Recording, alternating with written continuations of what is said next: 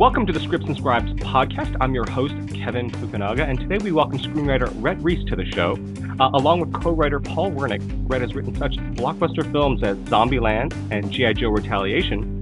Rhett has also contributed to hit animated films Monsters, Inc. and Dinosaur, and was tapped to adapt both Marvel Comics properties Deadpool and Venom into film.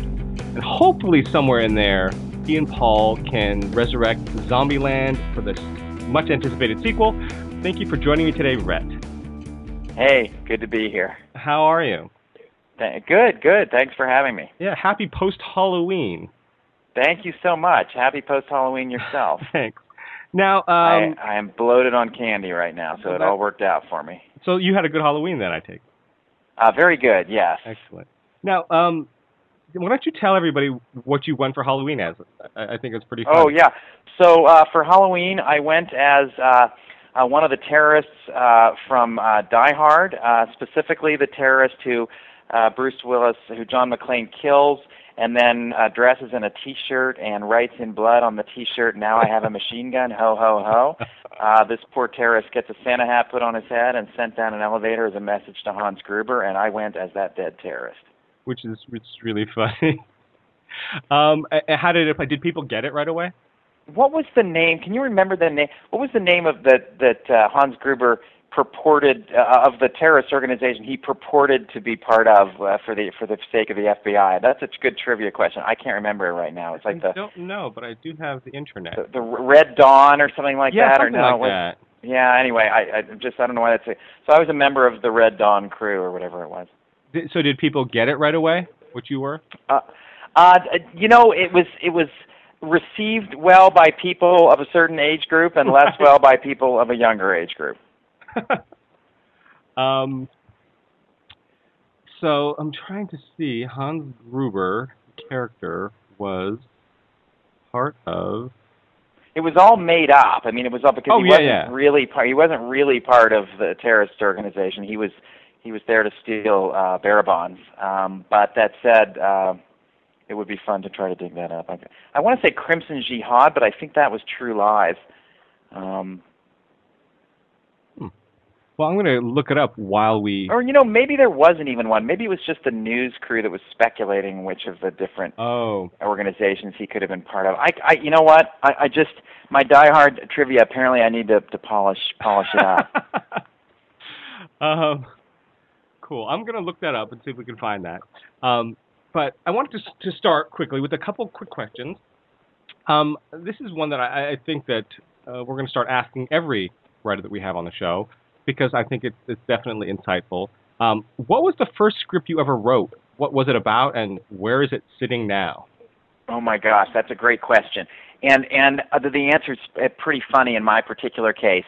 My first screenplay I wrote a long time ago, right out of college, and it was called Out of the Dark, and it was about a male vampire, a good guy male vampire who fell in love with a female human, and it was essentially Twilight. I mean, this is crazy, long before Twilight, but the only difference being they weren't in high school. They were right out of college, but it was basically a 21-year-old male vampire who was a good guy who fell in love with this human female, and they had adventures and stuff. And I would cringe to go back and look at it, but I guess I had my finger on the pulse of something well in advance of the actual phenomenon. Unfortunately, it didn't work out. But so you created Twilight before Twilight?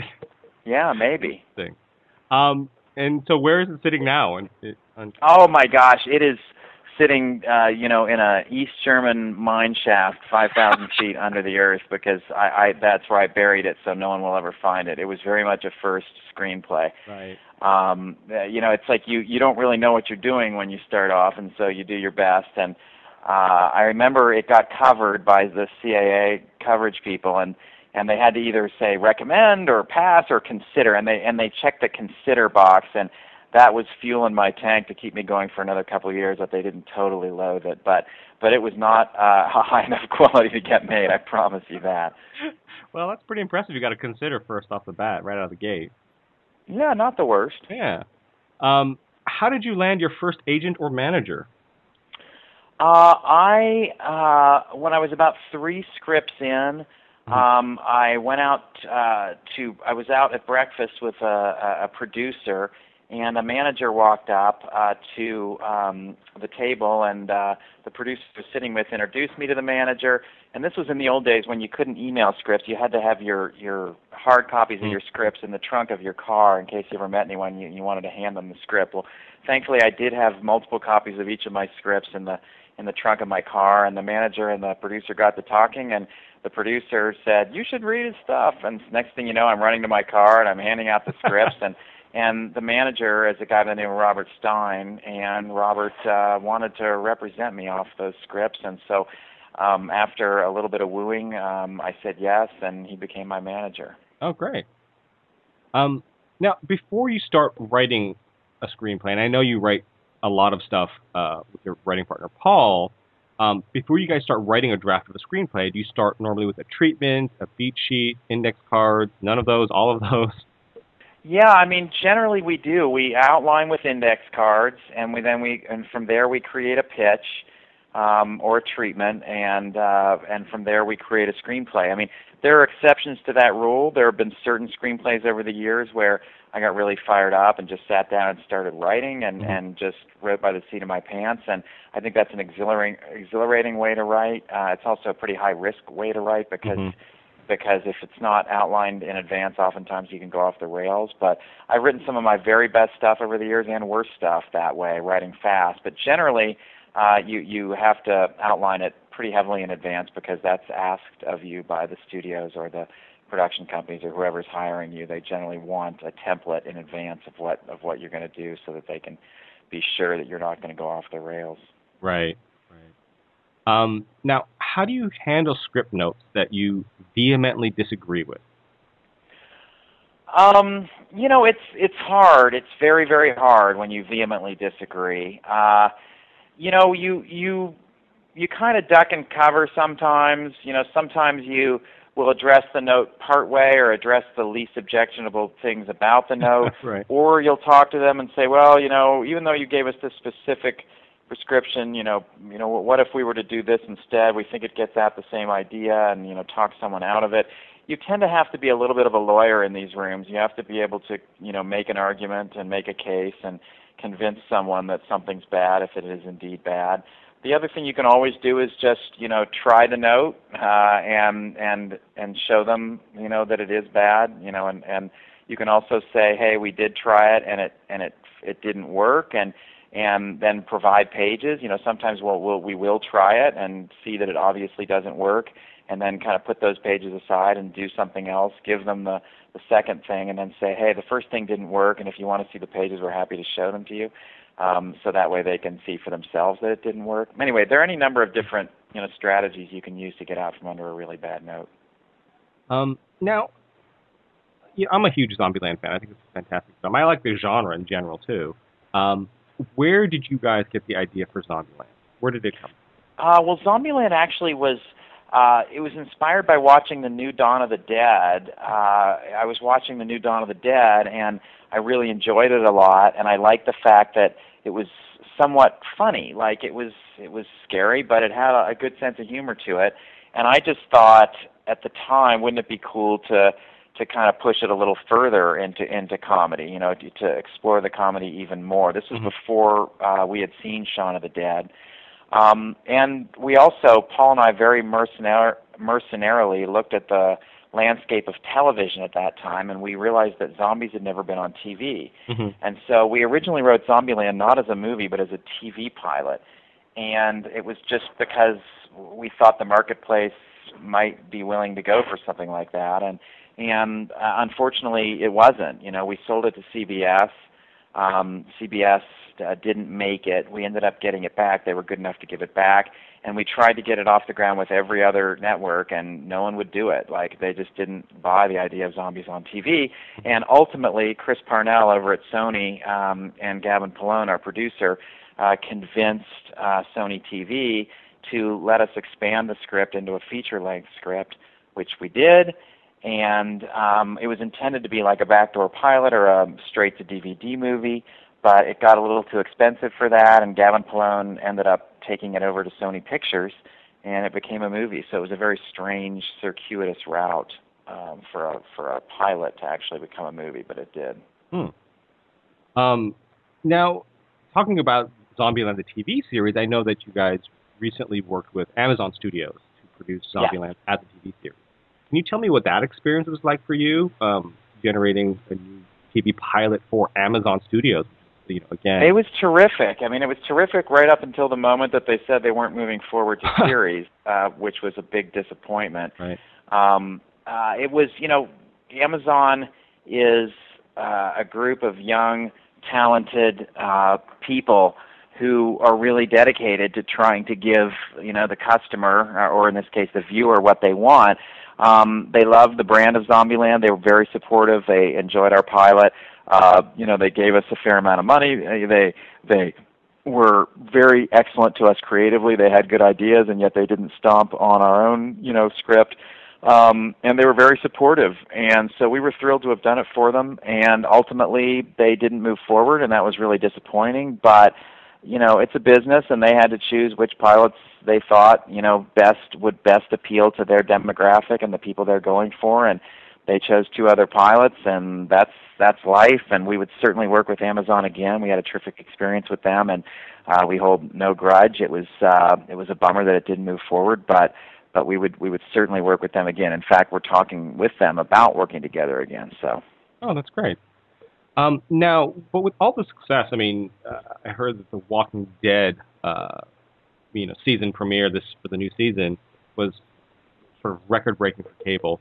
All the success of Zombies, is there impetus for Zombieland 2? Is there more, you know? Well, I mean, sure. I mean, Zombieland 2 has not come together for various different reasons.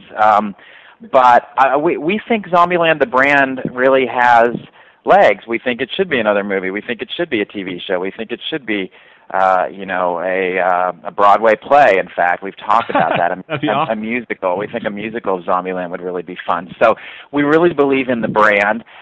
We you know, would have been most happy to see it become a TV series because that's what we always intended. So it was just, we had all these future adventures planned for our characters, and a movie really only gives you so many opportunities to go on those adventures, whereas we thought a TV show, which came back every week, would be perfect. So I think that's the medium we would most prefer to see it on and in. And it's a little bit of a head-scratcher why, with the success of Walking Dead, why, you know, Zombieland, the TV series, has not been jumped at by somebody else. I think that, you know, sometimes in television there's a little bit of a sloppy seconds feel where if something doesn't work somewhere, someone's a little loath to pick it up and run with it because they're afraid it's tainted, or that if it didn't work somewhere, someone else made the decision not to do it and they air it and it doesn't work, you know, everybody will look at them and say, well, geez, and it's something, you know, you should have seen the handwriting on the wall. If they didn't like it, why did you like it? So I think there's a little bit of a difficulty in getting a project that you've already shot a pilot on up and running somewhere else. So it may not happen, but we would love to see it happen, and we'd love to see a movie sequel. And again, you know, whatever. We think the brand certainly has a fan base, and we think the tone and the characters are a lot of fun. Well, I would love to see a Zombieland series get picked up. Somebody has to do a Zombieland musical. I mean, that is just brilliant. Yeah, I mean, I'm you know, envisioning an Enjoy the Little Things song, you know, a big number about enjoying the little things. But no, I mean, I think it could be a ton of fun. I really do, and we've discussed it with Sony. You know, Sony's been our partner from the beginning on Zombieland, and they've been great about, you know, getting on board with us and trying to figure out other ways to keep it alive, and they still are. You know, they're still talking about, you know, strategizing. You know, Chris Parnell is over there, and Scott Landsman are strategizing about, you know, ways we can keep Zombieland alive. So you never know.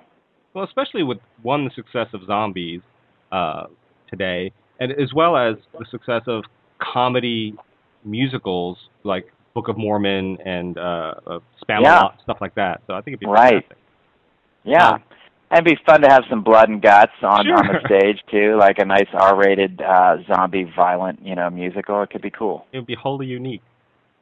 Now, I wanted to ask you a Zombieland question. What's the story behind Tallahassee, Columbus, Wichita, Little Rock as character names? Did they just sound the best as you were writing it, or like is there a story behind why you chose Well, I those mean, it's specific funny, names? but originally they were called something else. It was originally Columbus was Flagstaff, Okay. Tallahassee was Albuquerque, and Little Rock was Stillwater. And Little Rock was a boy in the first draft, Oh, okay. actually, in the very first draft. And Gavin Plone, our producer, thought that needed a little bit more female presence, and Hmm. he was thinking, could Tallahassee be a woman? And we couldn't see Tallahassee as a woman, but we thought, well, what about Stillwater? We could turn Stillwater into a girl, and that's how Stillwater became a girl. But and then Wichita was the one name that stayed throughout, and the reason the names changed was that we wanted to shoot in the southwestern desert, so it was supposed to look kind of like Arizona, the whole movie. Hmm. And what happened was the rebate, the tax rebate that we got in Georgia made it too attractive not to go shoot the movie in Georgia. And Georgia can double for a lot of things, but it can't double for the southwestern Right. desert. So we set the movie in Texas instead of Arizona, and then we had to kind of just by virtue of where the characters were when the movie started and where they were traveling, their names had to change. Like it could Flagstaff and Albuquerque didn't work because they were set too far out west. So Albuquerque became Tallahassee, Flagstaff became Columbus, and then we really somebody I forget who it was just had the idea of Little Rock as opposed to Stillwater because Little Rock just seemed like a little bit more endearing name for a Right. girl. Right. And so that's why it ended up with those four particular names. Oh, cool. Um, Now, you got your start writing for family films, animated films such as Monsters Inc., Dinosaur, Tarzan 2, stuff like that. How did your career path transition into doing sort of big budget action, uh, Zombieland, G.I. Joe, that kind of stuff? Well, I mean, I think basically what happens is whatever script of yours gets noticed first in Hollywood, you end up doing that particular genre for a long time because they know that you can do it and they don't trust you outside of that genre. So my first script that got noticed was a children's movie, and as a result, I worked for about 5 or 6 straight years writing children's movies without leaving that genre. But I think interestingly, I didn't arrive at writing a children's movie until my 6th screenplay. So I had written 5 screenplays before that, and they were all action.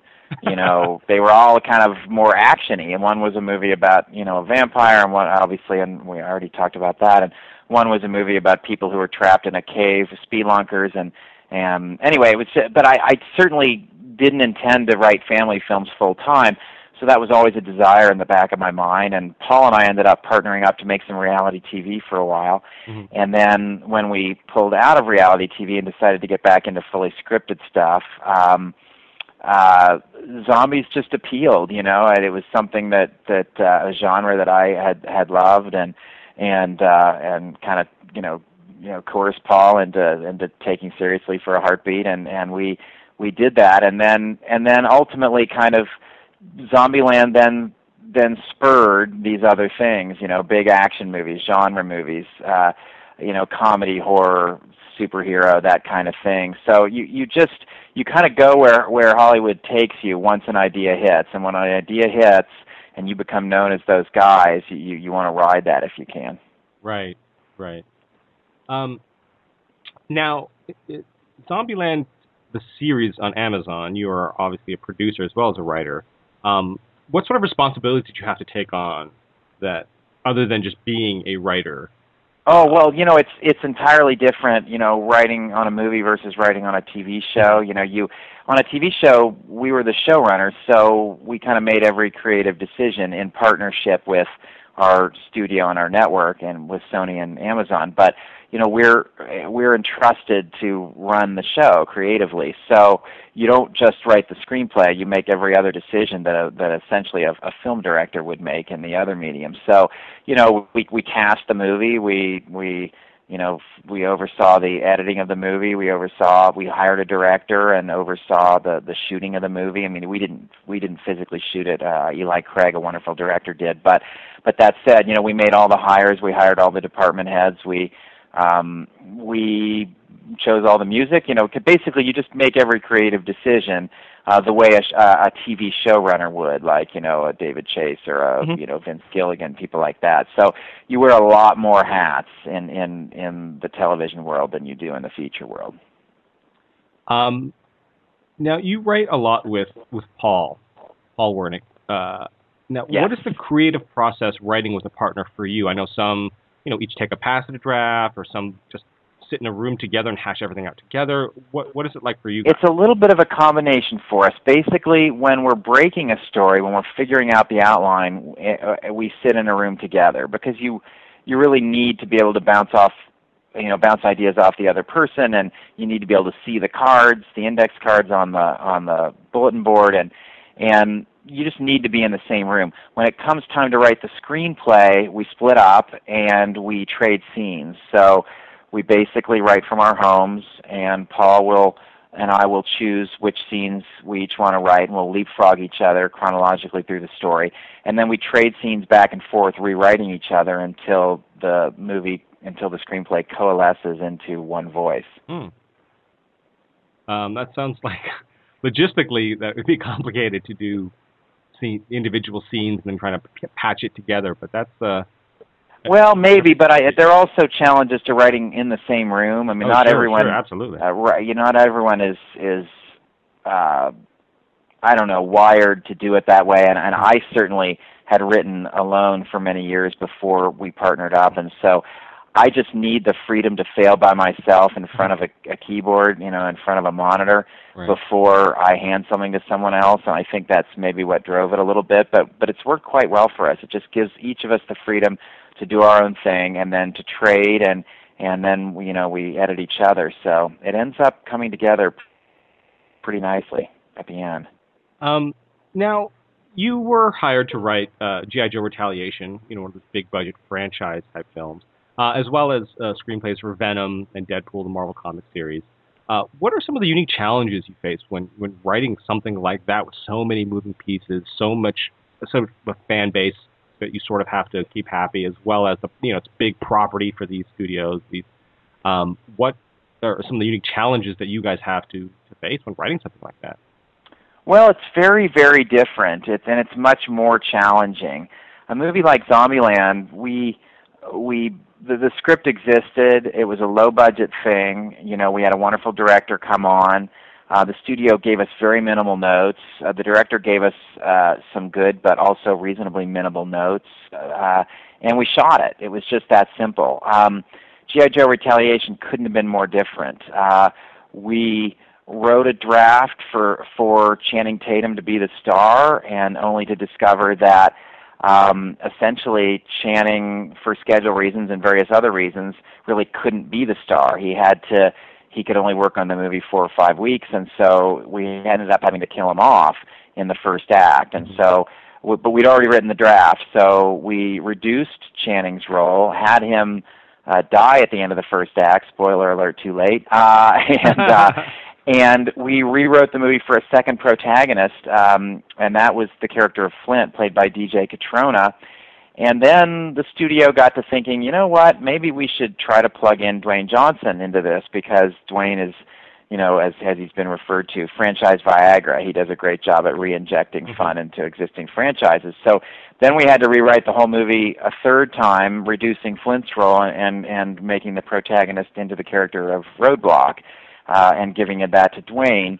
And then late in the process, they said, what, it would be really cool to get an older action star in this as the founder of the G.I. Joes, and if maybe we could get someone like Bruce Willis. And we laughed and said, yeah, that would be cool, but he would never do it, would he? And they said, well, why don't you write it and let's find out. So we wrote Bruce Willis into the movie, and then ended up giving him the pages and going out to dinner with him and convincing him to do it, and he ultimately said yes, which was terrific. But as you can see right there, the script changed dramatically from the very first draft we turned in over the course of those just 4 big decisions. And it's just, there are just so many more moving parts. We had the studio, we had Skydance, we had Hasbro, we had our director John Chu. We had big stars like like Dwayne and Bruce, who are used to, being paid attention to and having their ideas listened to, and it's just a lot of mouths to feed. So it becomes difficult to keep your eye on the ball and to hold on to the story and wrap your arms around it and hold it tight and try to make sure it doesn't go off the rails. And I think we did our absolute best to do that, and I think the movie turned out a really fun, kind of thrill ride kind of movie. But it's just couldn't be more different from a low budget thing. Right, right. Now we were talking earlier. You have an interesting story about when you pitched G.I. Joe Retaliation to Bruce Willis, and you saw. Yeah, well, we after we pitched it to him, we went out to dinner in Westwood, and he agreed to do it, and that was awesome. And then he wanted to look at the pages and talk about them, so we went over to his hotel. He was staying at the Beverly Wilshire Hotel while his house was being remodeled in Bel Air, and we went over and we met with him. And then after the meeting, he invited us out on the balcony. It was this beautiful penthouse balcony that wrapped around the hotel, and just to look at the view. And so we walked out there, and he was pointing out his house, which was being remodeled in Bel Air. He said, "That's kind of where it is." And of course, I could see my building from that vantage point too. So I said to Bruce, "Well, I live right there," and I pointed to this building, and my building happens to be a high-rise that is standing next to a building called Fox Plaza, which is where they shot Die Hard. It's the Nakatomi building, Nakatomi Plaza, and fictionally called the Nakatomi building. Anyway, so there I'm pointing at my building, which is standing next to the Die Hard building, and Bruce Willis is standing next to me on the balcony, and he says, "So wait, which building are you in?" And I said, "Well, you see the Die Hard building?" I said, "I'm in the one next to it." And he got this smirk on his face, and he turned to me, and he said, "You mean Nakatomi Plaza? It's like, or the Nakatomi building?" I'm not sure the precise words, but just to hear Bruce Willis say the word Nakatomi to me while I was staring at the building with that little smirk on his face and that twinkle in his eye, it just felt like, my career was made. Like, I just felt like I can retire now and be happy. And Paul and I were just pinching each other as we left. We're like, that was so cool. Like, you just don't get those. Hollywood is a long slog. You work for years and years to push boulders up hills, and then they don't end up getting made. And so when you get those few choice moments, you really have to enjoy them and celebrate them. Right. You get so jaded sometimes that those you really do. Remind you of why you love movies. Yeah. The most depressing creative place to be ever. Like, it's a brutal place, and so with the victories when they come, even if they're little minor moments, you have to savor them. Mm-hmm, absolutely. Now, I just wanted to touch base one more time on Amazon Studios, on pitching in general. I'd like to ask writers if they have any sort of interesting or funny stories from a pitch meeting, or what they'd like to do to prepare for pitch meetings, if they have any specific rituals. I've heard of things, stories where executives fell asleep in a pitch meeting, or things like that, are completely freezing up. Do you have any interesting or funny stories from a pitch meeting? We really don't. We do a whole dog and pony pitch. Okay. We have been surprised. Sometimes they don't seem to go well, and they end up doing them, and sometimes they seem to go great, and they end up doing them. And so it's tough to say. I mean, we've. I don't know if I've got any great pitch stories. I mean, I guess maybe the best was just a moment we went in with Gavin Pallone, our Zombieland producer, who's just an absolute bulldog, a great guy, and a great salesman. And we went in to pitch, I think it was CBS. We pitched something a long time ago. It was a TV pilot, and we pitched it, and they said, "All right, well, we'll think about it." And we walked out of the room. We were in the hall, and Gavin said, "You know what? I'm not going to stand for that." And he went back into the room. The door closed.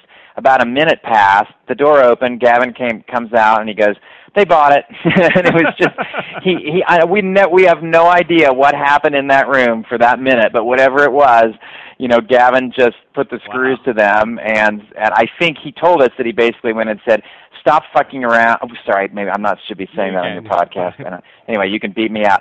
Stop screwing around. You know you're going to buy this anyway. Just don't waste our time. Buy it, or else I'm going to get angry. And they went, "Okay." He browbeat them into buying it. That was probably my favorite pitch story. You hope you don't have great pitch stories, because if they're a great story, it probably didn't go so hot. Right.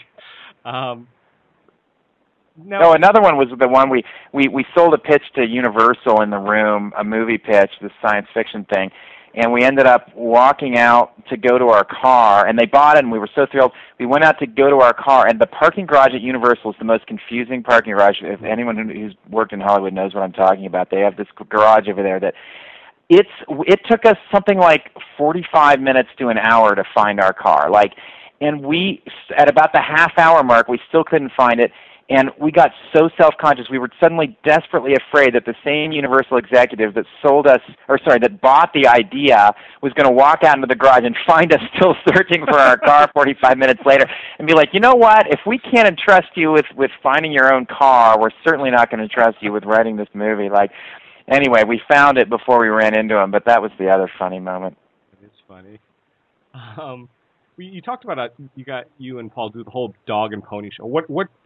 What are some of the things you've done, or what does that entail for you guys? Oh, we just kind of treat it like a campfire, like we're sitting around the campfire telling a story, and we toss back and forth to each other. We're like news anchors throwing, it's like the SNL Weekend Update. We toss back and forth to each other as we're telling it, and it's fun. I mean, if at its best, it should feel like a campfire story, where you're on the other end, you're sitting there listening to someone tell a fun story. I mean, that's how stories were told for the vast history of humanity, and that's kind of what we get into, is that idea of just, picture this. We start with a line like "picture this," and then we tell it passionately, and we drop some jokes in, and we have fun. We just try to have as much fun as we can. Right. Do you have any advice for aspiring screenwriter? Yeah, I mean, my biggest piece of advice is, if you can think of anything else to do with your life, do that instead. It's because it does require a real perseverance and a real tolerance for helplessness, and a tolerance for failure, and a tolerance for just creative suffering. I hate to say that, but it's true. If, however, you can think of nothing else you'd prefer to do, I think it can be a really thrilling job. I mean, and my advice would be simply to arm yourself for the disappointments, because more than anything, I mean, apart from talent, more than anything, the job requires is just the ability to pick yourself up off the floor and go again when you've heard bad news for the 10th straight time, and that's we've achieved a modicum of success. So that's me saying that even in kind of a best case scenario, writing career. The ones that don't go well, it's even harder. So I just think you've got to be able to kind of be relentless about it. And absolutely relentless. I mean, the metaphor I use is in the screenwriting class I've taught is the T-1000. The T-1000 in Terminator 2 is this liquid metal robot that can basically take any shape, and near the end of the movie it gets frozen and shattered into 1,000 pieces on the ground. And then the pieces start to heat up because they're in some smelting factory or something, and when they do, they coalesce back into the T-1000. And I metaphorically tell the students, you have to be the T-1000. You have to be able to be shattered into 1,000 pieces over and over again, and have those pieces come together and relentlessly pursue, John Connor. You have to turn success into your John Connor, and just be as emotionless and relentless and I guess uninhibited is the wrong word. You just have to be undeterred. You have to never take no for an answer and attack, and that's the best advice I can give, apart from just writing your ass off and watching as many movies and TV shows as you can, right, and just putting in the hours. That's the best advice really there is. Good advice. What does Linda Hamilton say about the T-1000? He will not stop, he will not sleep, or something like that. Something like that. Yeah, that has to be you. Yeah.